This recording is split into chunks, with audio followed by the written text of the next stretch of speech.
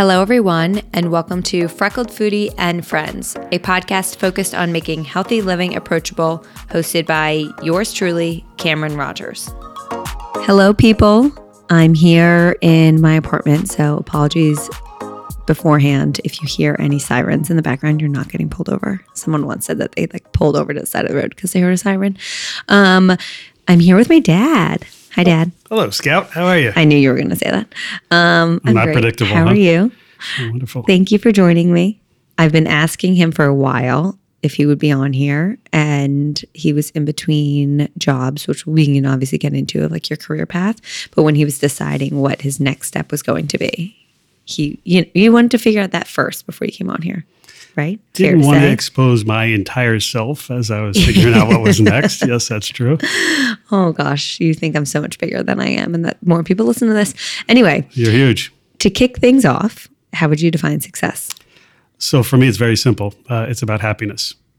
It could be unmitigated joy, but I would say happiness. It's a big word. Happiness is pretty simple. And I had above my computer at work, I had a saying that I think Jess had sent me, which is happiness is something to do, someone to love, and something to look forward to. I really like that. Do you know where he found that from? I have no idea. It does sound like it might have been Freud. That might be a guess. Okay. But that might be pretty deep for this audience. We can go there. The psychologist in you, which we'll also untap. I really like that saying. I'm going to so I really wanted to do a vision board. Do you know what that is? Mm-hmm, sure. But I've never made one. But obviously I have things that I dream of doing. And I kind of wanted to have them somewhere, but I don't have a desk to put them above because this has kind of become my desk, my living room table or dining room, whatever this room is. I don't want to just have it out there for everyone. And so I'm thinking, this sliding door in my bedroom. I asked Joe if he would be okay if I kind of made the door on the bedroom side a vision board of sorts, because the only time that door is actually closed is when we're sleeping, and no one even so it slides in and no one's in our bedroom really. Now, is this a shared vision board or is it? He could have a half. Okay. I don't know if he'd be up for that, but I would use majority of it. Well, obviously, he could have some of it. Well, I think I'd go with happiness. That certainly works. Yeah. Well, I want to put that saying in there. Yeah. I like that saying. Yeah. Something to do is, we're activity junkies. Someone to love is pretty obvious. And I'm a huge believer having something to look forward to is incredibly important. Me too. But I think I struggle with that sometimes because I feel like you said, we're activity junkies. Mom is definitely a planning person. And I think I got that from her. And I feel like I always have something to look forward to, which is such a blessing. But sometimes I look forward to things so much that I forget about the present. And I struggle with that. I actually use the something to look forward to as almost a way of treating myself for all the work that I'm doing. Okay. So what's your favorite way to treat yourself? Hashtag treat yourself. Treat yourself. I got so many. It could be standing at the grill in a pair of shorts and a T-shirt down at the T-shirt, beach. a muscle tank. That could be too. Guns are out. It is as simple as going out to dinner with mom, or more importantly, like this weekend, having all my girls and their guys down for everything from as raucous a 30th birthday party as we had was wild. To actually having everybody together to say goodbye to Zoe when we had to put her down. I mean, having those set of connectivity for both joy and also sadness, but being able to share it as a family. Yeah, it was a wave of emotions. It was a lot. Big ups and it was a painful goodbye. We're recording this right now on the Monday after Joe's 30th birthday, which if you follow my Instagram stories, it was a wild one. It reminded me, it was a lot of our wedding after party. That was the vibes. Fortunately, they couldn't hang from the rafters because then it could have got the Callahans asked. They were like, do you think we can get up there? I'm like, no. They're probably stronger than the ones in the barn from Cedar Lakes, but they were way higher and the stakes were much higher. And then we unfortunately had to put down our family dog, Zoe, who is 15 years old, around 15, cockapoo. And she lived a great life, but it was just very clear. It was tough. Although I determined what I'm doing tonight. It's me and Scout by a fire watching the NCAA football finals. It's just the two of us. That'll be nice. Yeah, keep them company. I forgot mom's not home. Okay, so why don't we start? I'm trying to think of how logistically I want to do this because I did have people submit questions, and I actually really enjoy all of the questions. But I also want to give some background on you. So can you give us, and this is not like I asked you to do a 5-minute wedding speech and you did a 20-minute one. Can you give us a short synopsis? If I recall, you timed it at 27 minutes. Exactly. Was it? I didn't time it. I was way too busy listening and crying and laughing. Good. I'm glad I got all of those out of it. But can you give us your kind of brief history of where you're from, what you do, what you've done? Sure. And then we'll obviously dive in deeper. So raised in Columbus, Ohio, largely by a single working mother. My father died when I was 6. My mother ended up remarrying when I was roughly 13. We moved to Philadelphia. I moved from Columbus, Ohio, a town in Upper Arlington, a town that had no racial diversity, no ethnic diversity, not even religious diversity, to Center City, Philadelphia, which we can get into. And you lived in Center City, Philadelphia? Right across from the Art Museum. I never knew that. I think I've pointed out the building that I lived in across from the Art Museum. So I never know if it's like when you were mom. I don't know. So I lived there for 2 years. I went to a Quaker boys' school, had to wear a sport coat and tie, and I took the bus through North Philadelphia, the A bus. And Jamie and I were pretty much the only white kids on the bus. Jamie's his brother. Little brother, 4 years younger. And then we moved out to the suburbs, out to the main line, to Gladwin, which is where I subsequently met your mother, yes. which we can get into, I'm sure. Went to Lafayette College, largely because I applied only to one school where I thought I was the top recruit, and I made a big mistake. And so thank goodness old Billy Oakes suggested Who's maybe. My papa? So my I'm just giving like some background information. So my then girlfriend's father and father-in-law suggested that I should be going to Lafayette. And so he helped arrange that, thankfully. Do you think he did that solely so that mom would go after you? I know Billy, he loved you, but I'm sure that was part of it. Like, if I get Judd into Lafayette, then mom, Cindy, will definitely go. The great thing about Billy is he never manipulated things on his behalf. True. He never would have done that, actually. He did things only out of the goodness of his heart. And by the way, it was all to save me because I had really messed up. Yeah. And then from there went to a 5-year doctoral program in clinical psychology. And from there went into consulting, spent a couple years doing consulting work, and then worked at American Express for almost 2 decades, 19 years. And I left there as president and CEO of Consumer. So I ran a couple of businesses, like the card business, the travel check business, and the travel business. And then spent the last 8 years at Citi running the global cards business and consumer services. Took a year to unplug, discover what's next. I looked at everything from early stage startups to public CEO jobs. Enjoy your 2 daughters' weddings during the year. I enjoyed myself, and I was so able to be present in ways that if I was in my old jobs, there's absolutely no way. And then the last 3 months, I've been working at a growth equity firm called General Atlantic. Thank you for you kept that very short. And I felt like I had things I wanted to dive into. So have at it, my friend. Regarding, you touched on it, but like high school days where you weren't focused on academics, you only applied to one college and you didn't really apply. Yeah, well, you did, but I'd say in high school, I had an immense amount of intellectual curiosity, and there were subjects that fascinated me and others that I found very easy. Like math stuff, I always found easy. I took advanced placement psychology because I was interested in that, but there are other things that I wasn't. I would say I wasn't book smart and studious, whereas mom would underline her underlines. I would maybe crack a book every now and then. So from a discipline standpoint, and I was also very social, and there was friends in the lower lot, which was the potheads. There were friends in the upper lot, which were the preppies. There were the friends that were the jocks in the middle of the lobby. You like to have fun. And then there were the serious advanced placement nerds who were hanging in the library. And I actually felt close with all of them. You're very well versed. Well, thank you. And then you end up at Lafayette. You're playing lacrosse there, and academics.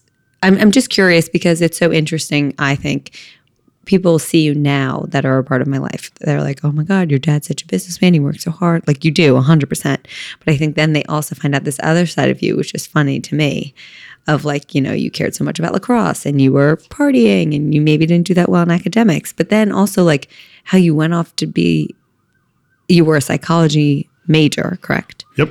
And then, are you trying to hold in your burp? No, go ahead. Oh, it seems like you were. And then you go to grad school. But then how the hell did you end up at Amex? Like, that's what I think throws people off. And the siren in the background is going to drive me crazy. I don't even hear it, so I'm blocking it out. I can hear it, but I'm just blocking it out. No, I'm just hoping it's not picking up by the mic, but whatever. So in some respects, it's a whole series of contradictions. So there are things that I did that were very adventurous, like, hitchhike across the country when I was 18 with my best friend, Jeff Labret, to at times apply myself in things I was really interested in. I'm here to do some myth busting that your mother loves perpetuating, the notion that somehow my GPA was not even 2. That's not at all true. My Mother-in-law or mom? Because mom says that too. Your mother. Okay, the sirens have pretty much passed. You were saying mom did start a rumor that you didn't have a GPA above a 2. 2.0 my freshman year, which I've heard many times. Patently incorrect. And I would say that when I got to college, I had, I'd be glad to dig up some evidence. I'm sure President Byerly could find my old records. That's the president of Lafayette. I would say that I had a great time my freshman, sophomore year. By the end of my sophomore year, I was working at a residential treatment facility called the Devereux Foundation, working with kids who had had psychotic episodes while in college. And it was kind of a halfway house. They'd been hospitalized. And then this was a halfway house where they were beginning to study, take classes, get jobs, and at phenomenal schools. And, to make a long story short, the psychologist who I was working with realized that I was immensely interested in it. I was thinking about a PhD program. And he said to me, with a 2.8 grade point average, there's no way that you will get into a PhD program. They're more demanding than medical school. And he also said to me, and I know that you struggle with attention in terms of staying focused on things because you are very active and rambunctious, and you need to sit at your desk. And even if you can't concentrate on the book, look at the wall until you get your concentration back. And I was, for the next 2 years, unbelievably disciplined in terms of preparing and studying and thinking. And that next year, I got into a PhD program in clinical psych because my GPA was above 3.5 in the last 2 years. Fair. So you then went to, is it now Drexel, or does it now not exist at all? So it was Hahnemann Medical School, and then it was acquired by Drexel. So then it changed its name to Drexel. And it was a 5-year doctoral program. It was a PsyD program, so that each year you had internships to work with folks, as opposed to some PhD programs that are very research-oriented. I mean, I still took 2 years of graduate school stats, which came in handy subsequently. And the last doctoral internship I had was at Swarthmore College, a small school outside of Philadelphia, where the school had a whole series of kind of suicidal gestures. And actually, I think if I remember, one student had killed themselves. And so they brought in a guy from Harvard, it was Lee Whitaker, to do an intervention. And Lee hired me as his assistant. And so I saw students from 7 in the morning till 7 at night, 50-minute sessions and 10 minutes to take copious process notes. And I loved everything about it. And my other internships, I focused on at youth risks, young kids and adolescents. I felt like there was always hope there. Open Pandora's box, what's left is hope. And I felt really capable working with challenging adolescents. But I also realized that as much as it was intellectually stimulating, it was emotionally gratifying, and I felt good at it, I also realized it was incredibly isolating. And so that it was one-on-one, hour after hour. And I had grown up surrounded by people, being on teams, leading efforts. And that was so core to who I was. So I can remember talking to your mother and saying, I think I'm going to make a switch. She said, boy, you could have thought of that before your 5th year of a program. And also, I'd say the other thing that influenced it is Cindy, when she was in grad school, she would come home with case studies and oftentimes pull out her HP-12C thinking that it was a math problem, when in fact it was an organizational problem, which is what was going on at Swarthmore too, just the pressure they put the students under. It wasn't like somehow the student body was different. And so I started getting interested in business, and at some point we can talk about the different things that attracted me to business when I was in high school growing up, and different jobs that I had. But to me, I realized that, I needed to make a switch, and I could make a switch somewhat easily into consulting given my background.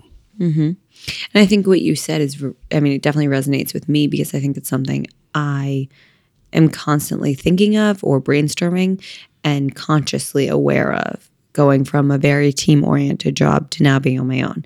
And it is 100% can be very lonely, which is why I've made certain changes in my life, such as getting Charlie to just be in the apartment when I am here, but also making sure I'm taking more time to be in group areas and conversations. And I have a group of girlfriends that we talk about as if we're colleagues, like talking about what we're doing and what we're charging for certain things and vice versa. But it's amazing for you to have made that switch. Did you feel when you entered, I almost said JP Morgan, when you entered American Express, did you ever feel any sort of as if you were behind? Because all these people, were you older than the people that were starting with you? Like, were they right out of college and you were kind of older and you were like, oh, I've just done 5 years in grad school, like for psychology, something so different, but obviously applicable? Yeah, it's a great question. I honestly don't remember feeling that way. I don't think over the course of my career I've ever been very attentive to like the level, like who's doing what, who's my age, what background do they have. I mean, I was obviously surrounded by all MBAs. I mean, nobody had a PhD in clinical psych. And I wouldn't say that was something that acted as a differentiator in a positive way. It was, right. But the fact is that, it was the work that actually differentiated. And I also felt like I was in an environment that was a true meritocracy. Like if you got shit done, if you knew how to operate and you were good operating as a member of a team, that ultimately it shows up. And so I didn't necessarily feel behind. I guess the other thing is when I went from consulting, in a long story I won't share, but I basically, on a consulting assignment, I said to the head of HR at American Express that I didn't think that we should do this project. She turned to me and said, are you telling me you're what level at the consulting firm? Are you telling me as head of HR that you're not going to do a multi-million-dollar project that I'm asking you to do? And I said, well, I guess if you put it that way, yeah, I guess I am. And she said, I just want to make clear, this is a multi-million-dollar project. I said, yeah, I just don't think this is what is needed right now. Gave her a couple other thoughts. She goes, okay, thank you. I got back to my office, and the head of the region, the Eastern region, called me in his office. And I said, is this about the conversation I had done at American Express? And he said, absolutely. And I said, so I'm in trouble? And he goes, what do you mean? And I said, well, I did say no to a big project.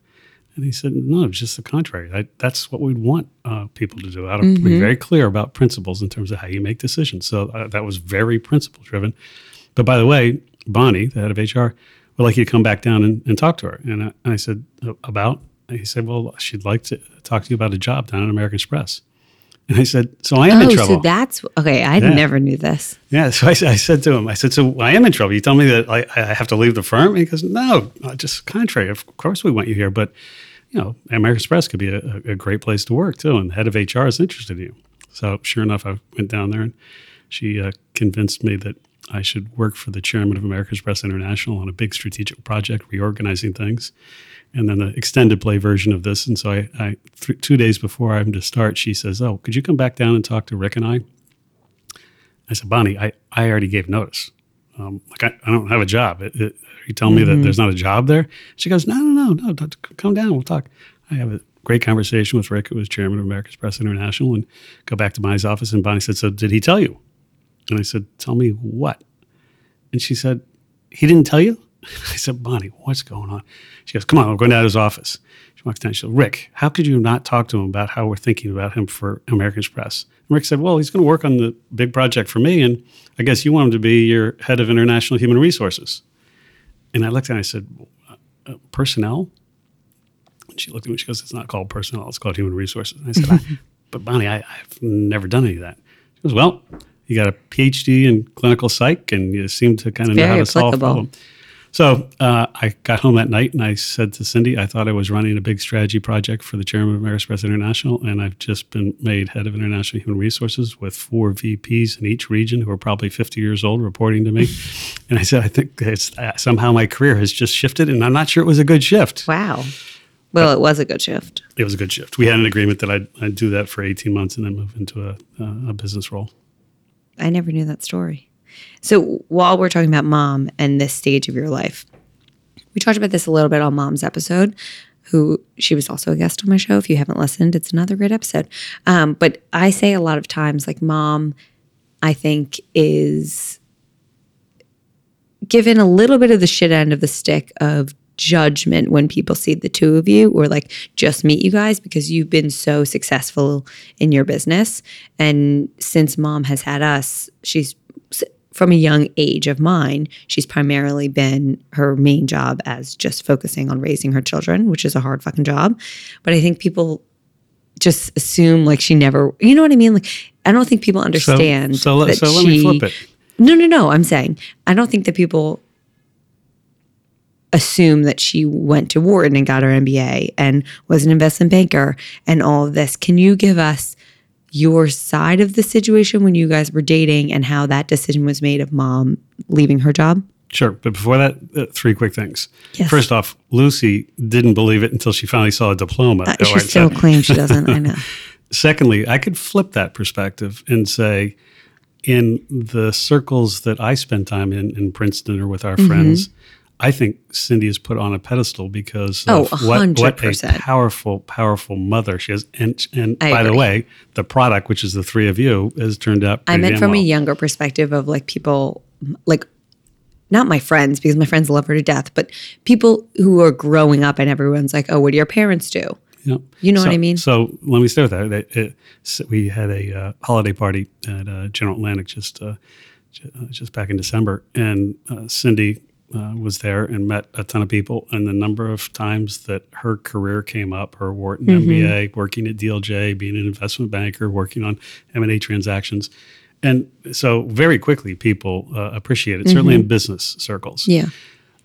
To go back to your original question, I mean, first off, it was pretty funny when she was working in investment banking and making really good coin back then when we were young. I'm still working on my PhD. If you think there was a single person in that office that understood what the heck I was doing, right, or whether there was any value creation there, like what's your boyfriend doing? When they would do their offsites, I can remember one that was down in the Bahamas. The form that was sent out to all the spouses suggested attire. And it was probably all attire for females? All attire for females. That's not surprising. And the sign-up sheets for tennis was, you were signed up to play with women, which I thought was highly entertaining. I said, well, I'm going to win that trophy. I had to do my damnedest. So the reality is that, it then shifted where I began to have more success on a professional level in a business environment. And Cindy did not just kind of cut the cord. She went to kind of 3 days a week, 2 days a week, and stayed involved. But it was also one of those things that said, look, you've been doing a ton of heavy lifting. There's a path I can see to success. I can't give you probabilities, but let's kind of shift this. And by the way, if we're going to move out of the city, there's just no way that the two of us are going to commute. Or two of you. Particularly from Princeton, which most of my friends think I live in West Virginia. I'm so far south. Right. And that was actually a question. How did you guys pick Princeton? So without bashing towns, but I will suggest we looked at a bunch of different communities, had a bunch of friends up in Greenwich, Connecticut. It's beautiful there, but it just felt too homogeneous for me. The same is true in northern New Jersey suburbs, which just felt, again, very homogeneous. Westchester felt like the other side of New York, and given the fact we had family in Philadelphia, just didn't see it as practical. And one day we were driving home to Philadelphia to see both of our sets of parents, and we drove through Princeton. And I got out a compass, and I'd do 30 miles and then 40 miles and 60 miles, and I would look at public school systems and a whole bunch of other things. And so I was very disciplined about the kind of criteria. All of a sudden, you get into Princeton, it's absolutely beautiful campus. No town compares to it. You got people from all over the world there, from the Institute for Advanced Studies and all the professors. And so, and it's just a very vibrant, both academically and athletically. And it just felt like an immediate fit. I remember the real estate agent was taking us around, and I said, so can I use the gym? and she said, oh, yeah, the university gym, they have a family membership. It's kind of expensive. And I said, well, how much is it? And she said, well, $450. And I was like, oh. She goes, no, it's $450 a year. You understand? I said, $450 for a family for a year? I'm actually surprised. Oh, for a family. I was going to say I'm surprised. It was almost that expensive back then. But for a year? Yeah. Oh. And freaking Equinox, $260 a month for one person. Then I said, how about indoor tennis? She goes, oh, yeah, there's a fee, though. I think it's probably $8 an hour. And to play in the city was $75. And I said, well, how about the library? And Cindy said, Judd, enough. Like, I think you have enough access. You're near the campus. You cannot pretend like you're a student, though. I mean, I love Princeton so much. And while we're on the topic of, well, actually, let's keep career for a bit. So someone asked how your career informed my own career path. I've never really thought about that. And I think I would love your input as well. But for me, when I was deciding what I wanted to do after college, I had wanted to be a sports broadcaster of sorts. I wanted a microphone. I wanted to be on TV. And sports was just what I cared about. And so it seemed like the best fit. But I remember vividly having lunch with Mom at Teresa's and her saying, you need to apply for an internship. You can't be a lacrosse coach over the summer for the rest of your life.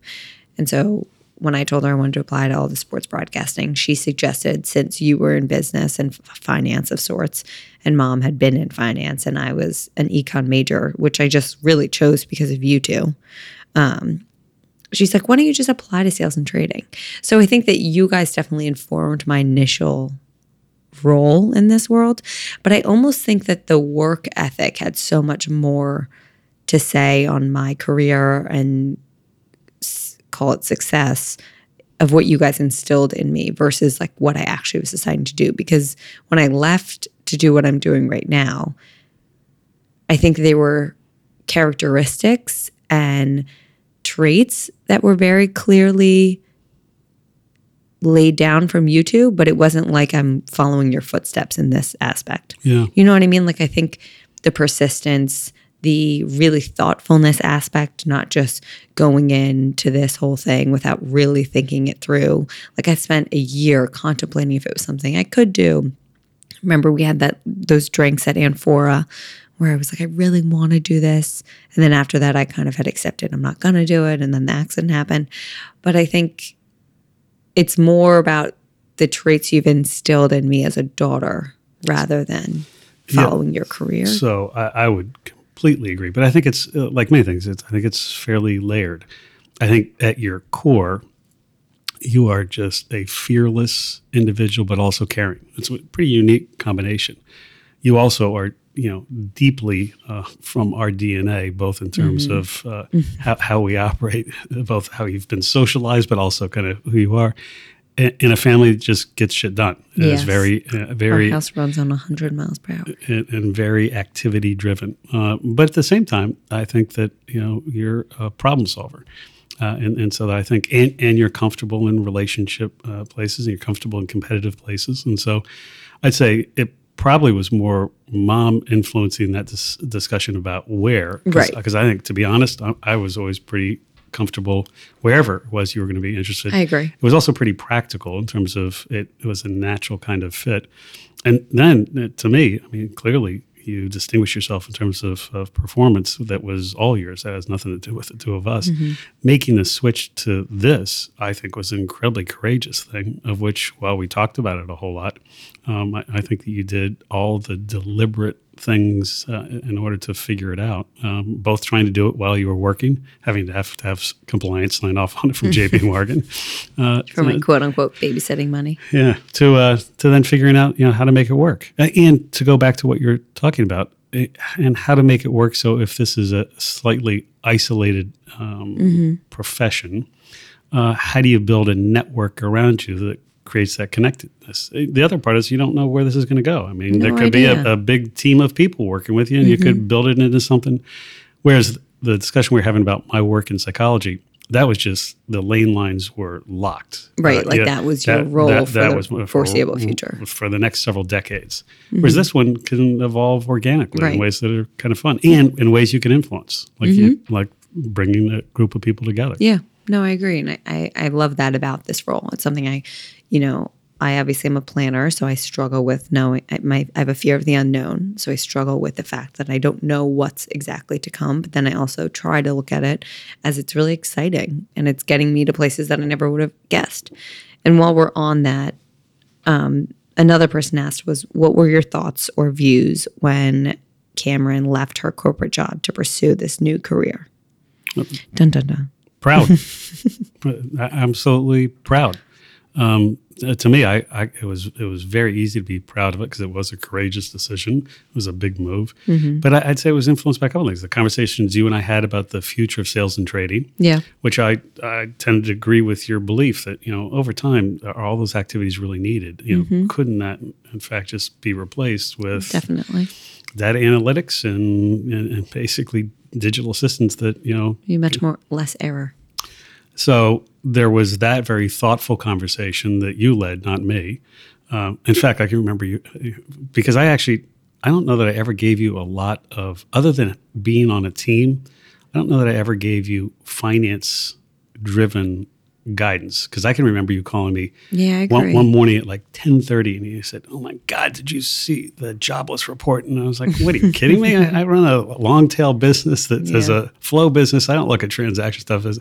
And then I can remember you before you accepted your first intern or second internship, you called me and said, "I think I'm going to have 3 offers. One in a muni group, and one in high yield, and one in some other group. And Dad, what should I do?" And I remember saying, "Cammy, I have no effing idea." And you're like, "Dad, you're in finance." Well, that's like people always ask me, and I'm sure you get this too, like, "Oh, what should I?" Like if I said I worked in sales and trading, they're asking me questions about like 401ks and long-term investment plans. And I'm like, that's so different than what I'm doing. I ran consumer businesses. So the institutional side, I spent time with those guys on management committees, but I didn't spend time in terms of how they operate.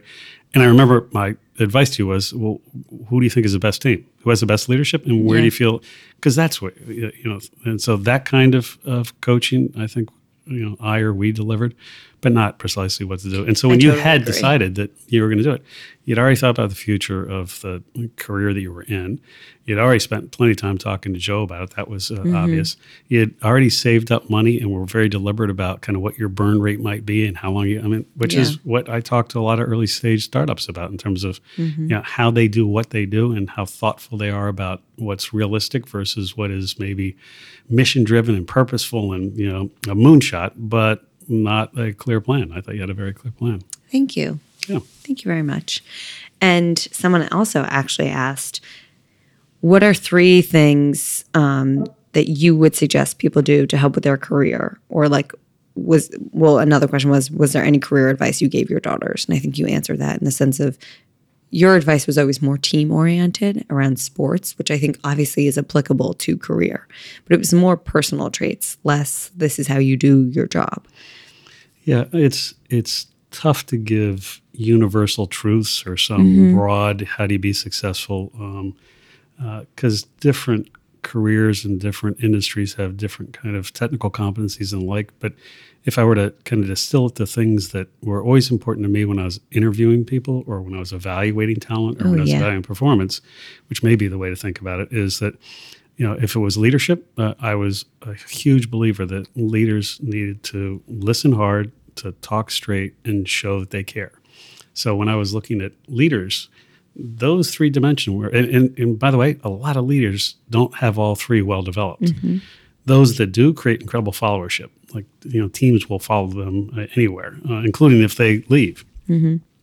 The second is that I'm a big believer in interviewing and assessing talent in kind of grit and humility and a willingness to learn. I would always ask a lot of questions if I was interviewing somebody about times that they'd had a challenge and how do they overcome it. Right. Because grit to me, you want people around you that are going to show up. Or I heard you say, leave it on the field in your that's kimchi baby kind of. Kimchi baby. Yes, in my sorry, interview. Dave. And the second, is humility. Because you don't want to work with jerks. And people that are humble always tend to gravitate to problems and feel comfortable solving them, but not telling people what to do. And, so those become, an important kind of, and then a thirst for learning, intellectual curiosity, open to learning new things, because you don't want people who are just going to pave the cow path and just keep doing the same. And there are a lot of people definitely that it's most comfortable for them just to get into a routine and not change it. And that just doesn't work in my mind, in life and relationships and in work. So, that's where kind of trust. I like all of those a lot. And then I guess work hard, stay humble. Yeah. And something you said regarding humility of you ask people, what obstacles they faced and how they overcame it. I was recently actually in the article you sent me of like the advice entrepreneurs gave over 2019. Do you remember emailing me that? From First Round Capital. Yeah. From Josh Capital. One of them said it was regarding interview questions, and this woman was providing her top 3 like interview questions. And she says, everyone always has, which I totally agree with, an answer in their back pocket for what's an obstacle you face and how did you overcome it? Because it's a very classic interview question. You're most likely always asked that. So she asks, what are 3 obstacles? Because she's like, everyone always has that one. But then they really have to think and provide on the spot, like, okay, what are 2 other things? And everyone's faced challenges for the most part, but it's how you handle them. So I'm completely with you. I would stay on this topic for a half hour out of an hour. So it was like, that's great. Okay, so tell me about one in this context. Right. And then tell me one about that context. And you could tell people that had the kind of depth of character with True Grit versus people who had kind of practiced or rehearsed the answer. What do you I thought think? another one of the questions that was good was, what are some of the things that you're really good at that you don't want to do, that you don't like doing? And the inverse, which is, what are some of the things that you're not good at but you're really attracted to? Because you can't believe how many times people will apply for jobs convincing themselves that they're going to do it. Yeah, that's what they talked about in the article. Oh, did they? Yeah, they did. Of like, this guy said, or female, I forget who wrote this in, but I'll ask, what are things you don't enjoy doing that you're good at? And then they'll literally word the exact title of the job they're interviewing for. And I'm like, do you realize that you're saying all of these things that you don't enjoy doing is the exact role that you're sitting down here to apply for? What do you think the hardest obstacle you faced is? I've had countless. The first that comes to mind in terms of kind of temporal sequence is the loss of my father. That's what I was going to say. Age 6, that's crushing. He'd been ill for some time, but that completely changes your world. I mean, it just Changes rocks everything. it. It changes everything. I think it also shaped who I am. Definitely. I think without question, I have, as a result, an immense amount of accountability, and I'm very comfortable with accountability, and that I also like to make decisions and make things move forward. And so I felt an immense amount of responsibility to do those. Probably more than I actually could digest or execute. But so I'd say that without question. I'd say, foolishly applying to just one school because the coach at a top lacrosse said, you're my number 3 recruit, and then being incredibly undisciplined and handwriting an essay and scratching things out and turning it around. I wish we could get our hands on that. I can visually picture it because I actually whited things out, and it was just 2 paragraphs in my essay. It was not. And he actually called me back and said, what have you done? The admissions office, refuses to accept you. I said, Coach, you said you have 7 recruits that you get into UVA, and I'm in your top 3, and so I'll rewrite it. And he goes, Judd, there's no do-overs. There's no do-overs. And that was one of the crushing lessons of my life, which is, when you show up, be fully show up. Don't ever kind of take halfway. But think about how different your life would have been had you gone to UVA. It's all those things, like I think about this all the time. Like, what if I had gotten into Lawrenceville, which I was so upset at the time and embarrassed by. But then I would have never met Joe. Like you probably wouldn't have stayed with Mom if you were at UVA and she was at probably Lafayette. So, I'm a big believer that, life is about recovery. And it's, when you face adversity, how do you press on? How do you figure out, so I can give you a handful of other things that were, challenging, and how you adapt to those. But I think the other part is I don't spend a lot of time thinking about the what if.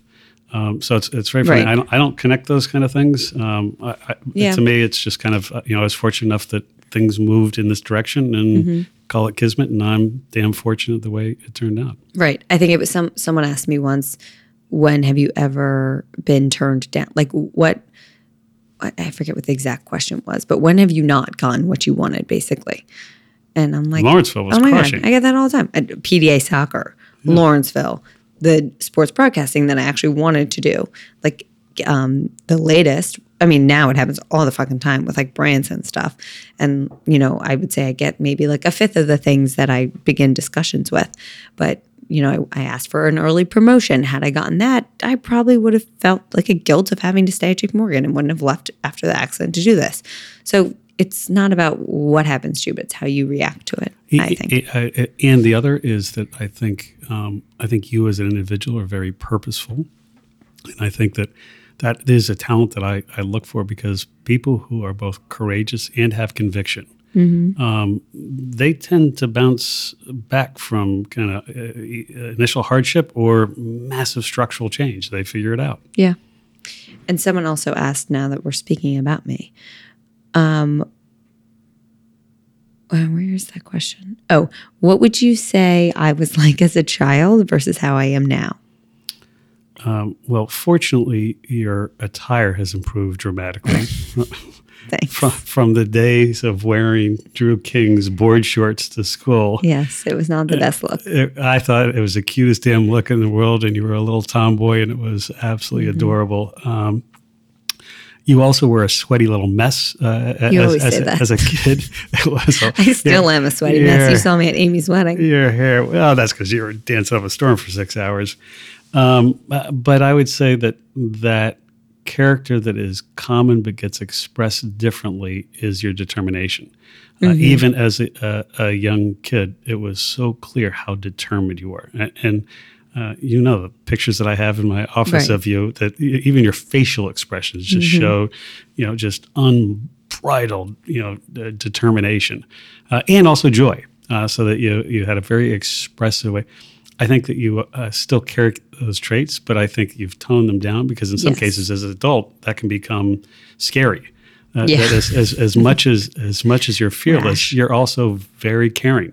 But the fearless side can sometimes overwhelm people. That's something certainly in my career I learned that. I thought my intensity and intellectual curiosity was a great attribute, and I learned over time that for some people they found it frightening. No, I agree. Sometimes you got to dial it back a little, or direct it in different things. And then I think the other so I think there's more common than things that I have agree. changed. I feel like I'm the exact same person as I was as a child. When I think about your undying loyalty to friends, people around you, I mean, you are the most intense of anybody I see in terms of friends and keeping them close and doing things. So I actually, to me, it's the same common traits that are really positive, that have just evolved as you've grown older. And a lot of people are curious on your thoughts of raising 3 daughters and being in a house with all females. So I want to touch on that. So, I mean, it's a lot of the same questions, but we can start by, how was it raising only girls? And what do you think the hardest part was, being in a house with all girls? So I would say it was an absolute blast. And I was incredibly fortunate, and never did I ever have the thought, God, I wish I had a son, or I've always wondered that, because you've never ever once said it. And I never felt it. And I think it's. But did you want boys? Like I didn't have a view one way or the other, boys or girls. Because I joke that we will have 10 children until there's a boy. So there are people, both men and women, that have very hard set lines about what they want. To me, it was more the act of raising kids and having the sheer joy of what they bring. The advantages of so one is look, having been raised by a single working mom largely, having grown up with Cindy's family. So we started dating when I was 15. Right, and mom is one of 3 girls. She had 2 sisters, and they were like sisters to me. That shaped how I thought about women and raising kids. I also got to see how their father, Billy Oakes, parented them, and he was one of those unbelievably 100% available, caring. Even though he worked his butt off, he would always be present, and he gave unconditional love. So he set very high expectations in a kind of fun way. But it was never a critical bone in his body, and he was just unconditionally loving of them. So I think that modeled example. I think that modeled a lot of really good behavior. And then the other part of it is, mom's a perfect foil to me. I love solving problems. I love and I love getting stuff done. But we approach it differently. Very differently. And so that in some respects, it helps us in parenting too. Yeah. Because we can take different sides of things and talk it through. And so that piece was easy. I also never felt, people talk about like, some guy dating my daughter kind of thing. That was fun for me to have, guys around the house, but it wasn't like the most important thing. And I never felt like I had to be overly protective because I felt like you guys were really strong. You had really strong morals, that you were a strong character. You didn't take crap, all three of you, in different ways. And so I didn't, I was thoughtful about, where you're going or checking in or things like that. So that part wasn't hard. And then the reality is, as a family, we were so close. So the stuff that we did together, it wasn't gender based. No, not at all. Yeah. You also raised 3 daughters who, it's not like we were playing with Barbies 24/7 and only wearing pink tutus. So yeah, but I don't think that would have mattered. But I do think some aspect of it, like you still, I think for some dads who might be raising all girls, if they ever feel like, and I don't mean to gender, I don't want to put people in buckets, but I'm saying like, for instance, just an example, like the act of like watching sports games and being competitive is something that you specifically love. I'm not going to do gender norms, so I'll just say you. And you still got to enjoy all of that with your 3 daughters. And so it's even me, like I want both genders, but I definitely want my kids to be athletes. Like I'll love them for whatever they do, but I want them to feel that passion over something that I can enjoy with them. And look at so I don't know that it is the activities as much as it is the engagement as a parent, if that makes sense. So to me, it's not kind of how it gets played out, whether it was music or whether it was playing with dolls or whatever. To me, it's more the engagement that was most important. And I think I'd be comfortable engaging whatever it is. I think no question, because Mom and I both grew up playing sports. We then gravitated to Princeton women's soccer and lacrosse players as babysitters, and we'd go to their games. And I felt that they were incredible role models, so much so that I hired them. I was literally just about to say, so much so that you hired some of them. No, I totally agree. And I think that was very clear. And then also regarding what you were saying of how you were never concerned to an extent of like the male aspect of like bringing boys home, like, introducing boyfriends. It's so funny because you watch all these movies and the dads are like, I'll beat you. I never ever once could imagine you like reacting that way. Or also like you and Mom are intimidating in and of itself of a sense, but you never like an outwardly purposeful intimidation. Like I never could picture you saying something to Joe when we first started dating. No. It's just so funny that's portrayed. The only time was when Maddie had a party and her friends stole some of my bourbon out of the basement. I told them that their heads were going to come off if they didn't return it. Yeah. And there were a few questions regarding Joe and son-in-laws. So when did you know, and I doubt you ever have like a recollection of this, but when did you know that Joe and I would get married? I don't know that I could even put a time frame on it. I can't either. For me. It was clear. Look, when he came from Princeton High School to PDS, it was clear that there was some guy you were interested in. I mean, that was quite evident. It was also clear that as you guys spent time together, seeing you guys, whether it was either senior prom or just seeing you hanging around the house doing stuff, how much you cared for each other and how good you were to each other in a early relationship in an incredibly respectful way. It was evident when you guys were more than halfway across the country and you figured out how to remain together as a couple and go see each other. I mean, that to me was like if there was a time I was scared, it was in the middle of the winter and you're flying to 3 airports and driving overnight. I mean, that didn't make me happy. But seeing your relationship evolve, and like any relationship, it continues to hopefully grow and evolve in more sophisticated ways. And so, now the conversations that may have been adolescent or young adult conversations that were behind closed doors, I see you so often engaging in them publicly, ways that are very comfortable. So it's just become almost second nature. Yeah. Which basically says I can't, I don't have an answer. It's hard for me. There was like one moment where I kind of remember being like, oh, this is for sure. After college, thinking this is for sure who I want to spend the rest of my life with. There's not that there were doubts, but it just became very clear to me that we're adults and now this is going to be the decision. It was pretty evident to me that day on the beach when he surprised you. Oh, yes, when he proposed. That probably was clear when he asked you also beforehand. Precisely. Then it became clear. And how is it being a father-in-law now? Like, because now you do have kind of sons. And we can group Tyler into this whole situation.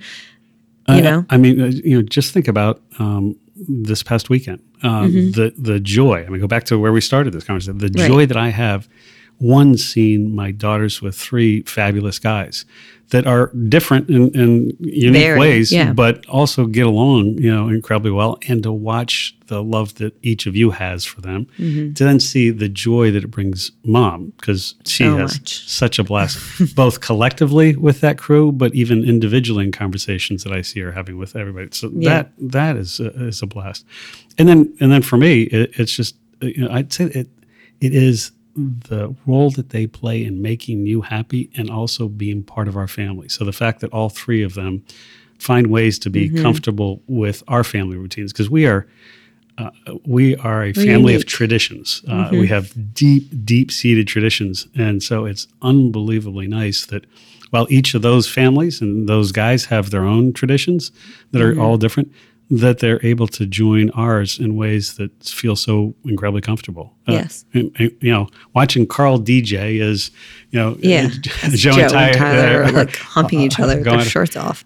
I think, fortunately, I went to bed before. Oh, you were? Yes, you were in bed before. Joe, were you there for when Joe did the performance of taking the jersey down from the rafters? Yes. Magic Mike, which Kyle had done before him, which was equally as entertaining. No, but they had like a song. Yeah. So it was an interesting night. I just want to know whether the ribbon dance came out. Then that's when it happened. And then Mom started doing it as well. And do you have advice on parenting at all different ages and phases? Because Mom, in her episode, it was interesting that she said, I never realized how differently you have to parent each child. And I never thought about Nana, my mother's mother, parenting me differently than Susan, my mom's sister. So she then, I think, came to that realization as a mother of like, oh shit, I have to parent Cammie very differently than Lucy or Maddie. Do you have any advice on that, of like navigating that? So a couple of things. The thing that I mentioned about leadership is not just some corporate leadership. To me, parenting is about how do you exercise your authority as the leader in the household. And it's very much the same in terms of listening hard and talking straight and showing you care. Getting that right balance. It's amazing how many parents just want to, where you want to have the do and the say ratio kind of balance. And a lot of parents are just all they're really doing is saying and saying and saying, as opposed to modeling the behavior, or better yet, asking questions and listening. And by the way, there's not a parent on the face of this earth that at different stages in a kid's life, no matter how many questions they got, they don't get anything back. Right. How's school? Fine. What'd you learn? Nothing. Monosyllabic. The other thing, on a humorous note, I can remember Cindy and I had all these rules that we come up with in terms of like, when does the baby sleep through the night? Oh, it's a 13-pound rule.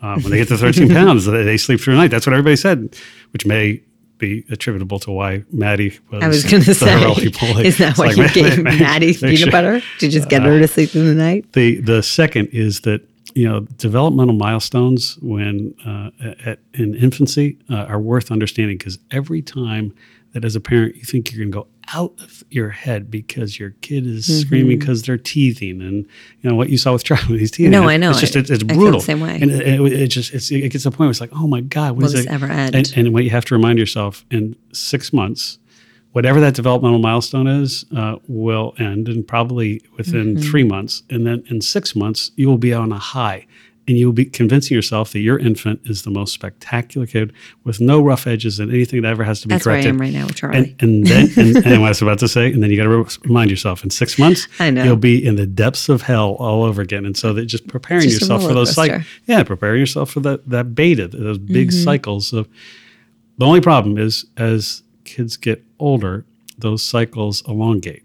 So ages 13 to 15, you may think all 3 of you were different, but all 3 of you were. And the amazing other universal truth with 3 of you is, and as soon as you got your driver's license, you actually began communicating. You began connecting. It was like somehow it had liberated. Oh, it was Mom and I talked about it. It was like somehow you had gotten some independence that was liberating. You feel like more like an adult and less like a child. Yeah. And you have some freedom and some independence. Right. And you also have to communicate where you're going. So, so a note to self that was highly idiosyncratic. Please, parents out there, don't apply any of that. It really depends on what you're good at doing and how you feel about it. But it is true that different kids require different parenting skills. We used to spend a lot of time talking about how you build teams, and do individuals on the team have both the skill and the will? Because that requires very different coaching or leadership. Different. So if somebody doesn't have the skill, you have to help kind of very detailed teach. And it's not just a kind of, well, let's learn, or kind of nice coaching, but it's actually building technical skills. And that's true with kids as well. Yeah. The other side is will. You can see there are folks that you work with that have an immense amount of will, and they just overcome some of the skill deficits. The same is true with kids, that it's not just kind of how they learn, but also how they build the willpower to take setbacks. Because I think that as a parent's job is to create resiliency, so kids know how to cope and come back at stuff. Because your kid's going to face them no matter what. Yep. It's just a matter of how they react. What would you say your proudest moment as a father is?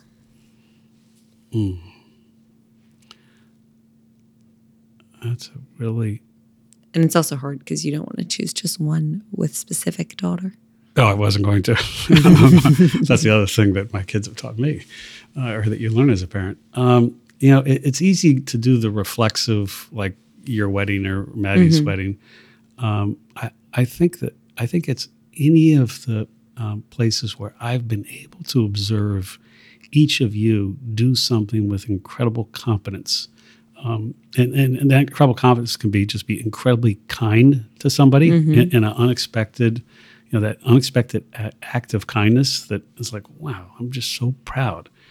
So I wouldn't say there's one big momentous, like, oh yeah, right. Graduated college, but it's more the kind of collective assembly of little moments of joy and pride.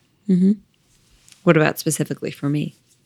Then you can exclude. I'm just saying, someone else submitted that question, but this allows you, if there is a moment. Yeah, I think what I said applies to all three of you. I can't. There's not a there's just a collection. Like I've got a rush of images coming through from, seeing you in PDS doing things that were remarkable. Seeing you in PDA not playing, but being so unbelievably committed to doing things.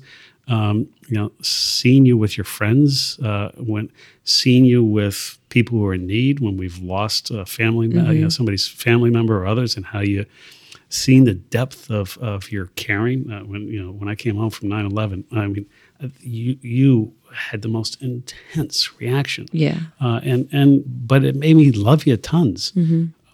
To seeing you, even seeing you get knocked down and get back up, on the cross field, and just, and you were the smallest little kid out there. I remember you saying to me, Dad, did you see those your freshman year? Dad, did you see those Navy girls' necks? And I said, no, I didn't see this. This is after the game at the tailgate. It's because, Dad, they didn't have any necks. They were the biggest people I've ever been on the field with. I remember stepping onto that field freshman year when I was so small and just getting freaking rocked. And that was the biggest thing for me. It was like college lacrosse is just a different speed. But then your senior year, I can remember you walking off that same field in that football stadium and having lost by just one goal. And it was pretty damn close to tying them in that last second. Yeah. So that was one. I'd say also that, seeing you progress at JP Morgan, like, when all of a sudden you come and say like, boy, I'm going to, they've given me BlackRock to work with. It's like, holy heck. So seeing, your professional accomplishment, and we talked about it already. I mean, the courage it took to unplug and make a shift to something that was amorphous, that lacked definition. That the only way you succeed is by you applying that definition and skill and will. Thanks, Dad. Yeah, you got it, baby. What would you say your favorite characteristic is about yourself? I'd say it's largely around problem solving.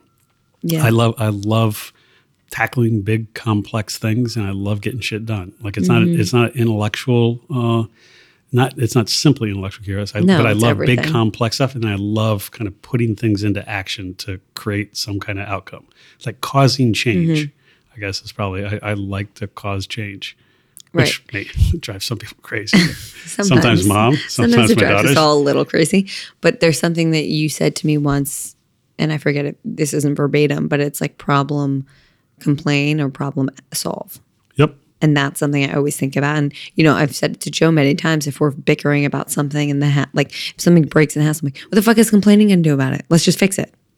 Like if we sit around here and just complain, it's just going to still be broken and now we're in a shitty mood. And by the way, I attribute some of that, a large part of it to your mom as well, because she has that. Well, she's a jackhammer. That is a term I may have used in the past. We all use it. She can tackle things. I think you called it execution mess. No. She's an efficient mess. Efficient mess. Yeah. So, where I was headed is that powerful positive construct about her desire to make positive change is, just as well developed with her. We may go about it slightly different, but I think actually in pretty complementary ways when we're at events. There are times maybe that not. But. Right. Someone also asked what our favorite meal to cook together is, and I can't think, we're not really cooking. And I always say this, I think a lot of people in this space are like, I knew I wanted to do this from a young age when I was sitting on the step stool next to my mother and baking. We didn't have that. Yeah. Food was very important to us, but to be frank, we weren't a dinner time family. We didn't have dinner every night together. We never had it during the weeknights. You were still working at night and we'd be eating out of Tupperware on our way to practice. And so I think for me, childhood memories. Which is why the Suburban smelled the way it did. Yes. Also, mom, she was a pioneer of meal prep back in the day, if you think about it. But I think that. Of many things. Yeah. For me, my memories around food growing up are more like grilling dinners. Yep. And then also Haven and cheesesteaks watching football. So it's funny. I think for some people, the joy of cooking is in the act of preparing things. Right. Mine's in the act of enjoying. And I was just going to say, I think as a family, we were much more around the sheer enjoyment of the meal. Definitely. And the experience. So, if we're going to be sitting watching football, let's go to Hoagie Haven and get cheesesteaks. Right. And Chuck's Wings and all that. Yeah. It was the joy of eating and eating together and sharing that. So and it's the joy of having three guys who are great at cleaning up. Oh, yes. Yes, that is very true. And I can unplug and just go turn on the stereo. Exactly. Speaking of food, and for our final question, what would the 3 ways to your heart through food be? So I have a few guesses. Okay, I want to hear the guesses, but I'll take the first I want shot you to at go 3. first. The first would undoubtedly be experiential, and I'm in some respects a creature out of habit based on loyalty. So one way to my heart would be to put me in any seat anywhere in Union Square Cafe, right? Because that has such deep roots. When Cindy and I were young, we were working crazy hours. We'd get out of the office late, and we would meet. Either at our apartment on 11th Street and walk a couple blocks, or go straight to Union Square Cafe, the old one, the original, and sit at the bar. And it's not like there was I could name a single offering on the restaurant menu. Everything. It was more the experience, just the whole hospitality experience. And that's true both the original and at the new location. Totally, and all of Danny's spots. So way to my heart is experiential. I'd say a second one is anything to do with peanut butter applied to just about anything. Yep. Is a pretty simple. That was probably on your on my list. Somewhere in your hit parade. And a third is probably I actually do. The one thing I do enjoy doing is grilling. And so the way to my heart is, so that act of preparation, I can do completely by myself with a beer in my hand, or I could have a group of people around me having a conversation. But it actually is just this time where I can just unplug, unclutter my head, and be focused on the act of grilling. I love that too. so much so that I took it off of your plate a little bit. I was going to say anything. And by the way, peanut I think butter. I've been willing to share it too. You have been. I was going to say anything peanut butter. I don't know if this qualifies as food, but like your whole routine in the morning where you go get the papers and like coffee, no matter where you are. If we're like at the beach or at home, you know what I mean? I just like every morning if I'm up and you're not there, I know that's what you're doing. And then. So that, it's very funny. I was just talking to Mom about that. When I wake up in the morning, I wake up happy. Yes, like, you do. Loaded for, like I'm thinking about stuff that I want to Mm-hmm. do. But the routine that I love, you're absolutely right, is that first cup of coffee, and increasing in the last year, and then meditation. And Yes, which you're supposed to do I know. vice versa, but it's fine. I don't follow I know. all kinds of prescribed rules, as you've seen. And then, with that coffee, going out to get newspapers, which Mm-hmm. at some point I've got to get rid of that dinosaur habit because I've got every damn app on my phone as well as my iPad. But then also getting my second cup of coffee at my little boutique place. So whether it's Small World Coffee or whether it's Green Planet down at the beach. It's actually not called Green Planet. That's just what the cup says. Local Urban Kitchen. No, Where Green do you Planet go? on Arnold Avenue. Oh. Yeah, there's one there and a Mask one. Oh, I yeah. always thought you went to Local Urban Kitchen. And then Starbucks down in Florida. And by the way, that to me is a social act because I also feel like I know every barista, and it's true. oftentimes people will come in. So that I don't know if that's really a food related way to my heart. But that's what I was just, I feel it's like I kind of experiential. is. And also my third one was like, you're such a grazer. Like you're such a snack. Like you'd be happy with just like grabbing a few things out of the fridge for lunch of like a thing of cheese and like a roll of salami and then like some crackers. You're just, I always vision you like grazing around the kitchen. Pop up to the core. That's Yes. what he did. And I will tell you, it's also when we're at restaurants, I think waiters and waitresses are astounded how quickly we get in and out because oftentimes we'll just order a bunch of appetizers and pick. And not all of us. You order, that's the other thing that you do. You'll order 3 appetizers and then you'll have like a bite of each. And then you're like, oh, I'm full. In the U.S., having traveled a lot outside, Yes, I know our in the sizes US, are different. People just put so much food. I on know. the plate. But it's just, without fail, every time that is the case. But it's fine. We take it home, we eat it. Yep, Thank you so much for being on. I love you, This was so fun. I love you so much. and I'm so proud of you. Thank you so much. I'm proud of you. See ya. Bye. Thank you all so much for listening to today's episode of Freckled Foodie and Friends. I thoroughly hope you enjoyed it. If you could be so kind, I would greatly appreciate a rate and or review on whatever platform you use to listen to your podcast. Currently, this one's available on iTunes, Spotify, or Google Play. Please subscribe to make sure you're up to date with new episodes coming at you every Friday morning. If once a week isn't enough of me, please follow along on my most active social channel, Instagram. Find me, my unedited videos, recipes, random rants, and info for all my other social channels on there, @Freckled Foodie.